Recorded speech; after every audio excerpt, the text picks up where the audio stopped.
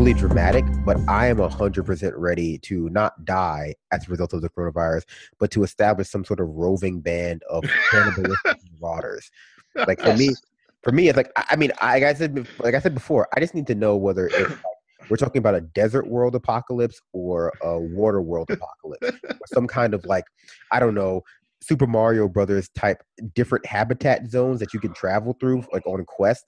Because I don't even know because I don't want to be dressed inappropriately for the apocalypse. Although I will say, like, I don't plan. No, I was gonna say I don't plan on strapping leather like straps to myself as opposed to just wearing clothes. Yes, you would. You would. Exactly. That's a lie. I do plan on doing that. You would go get a leather daddy harness and you would just wear yeah. the fuck out of that. I would go full Zardoz, 100%. At the drop of it, yo, if the I have not been training for 10 years of my life to let this opportunity pass me by. And that's why I would just lean totally into it. I would just You know how many swords I have? Legit. I would You know lean- how many swords I I have? would lean so far. I'm surprised. Like, I'm just waiting for like the better conspiracy theories to start, like about like how Ooh, China released one today.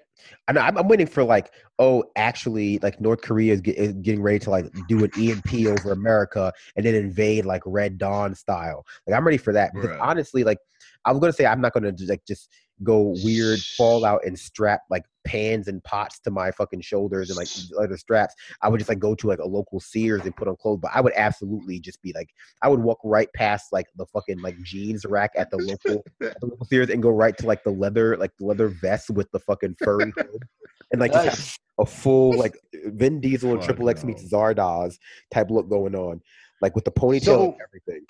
Yeah, but China floated today that it was actually it started with U.S. servicemen in a like games at Wuhan that U.S. servicemen participated in just recently. Would not be shocked at all. I mean, this is the perfect opportunity to spread propaganda. I mean, and to spread conspiracy theories. I just think that like it's most likely not some sort of bioweapon. It's not. I mean, I No. joke. Oh, it's definitely No, not. no, no. It's I existing. think Like we that know about it. there's Right. a I good mean, chance though they've that got one that's China almost utilizes genetically- this. Oh yeah, for propaganda. Well, I mean, not even just for propaganda, but to take the upper hand globally is like not essentially their reaction to the virus compared to the United States reaction is going to put them as a place or put them in a position as an authority and a leading figure as far as both the production for the things that we need in order to fight the virus, but then also as an example of Proper how- response.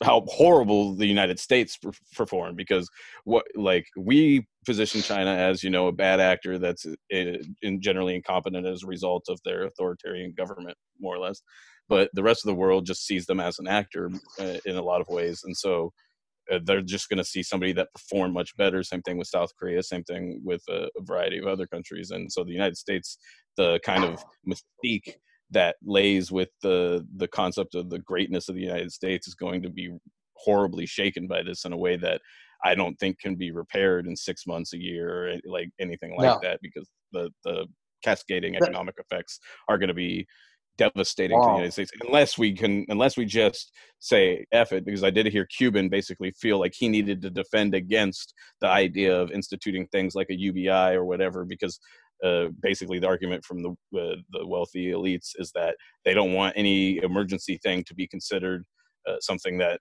we can keep.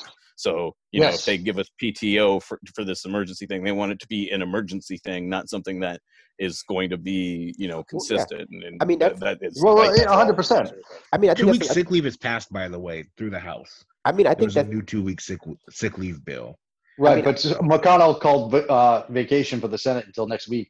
Oh, you're fucking kidding me. Well, I mean, No, I think to not vote on it. He did that specifically to not vote on that package.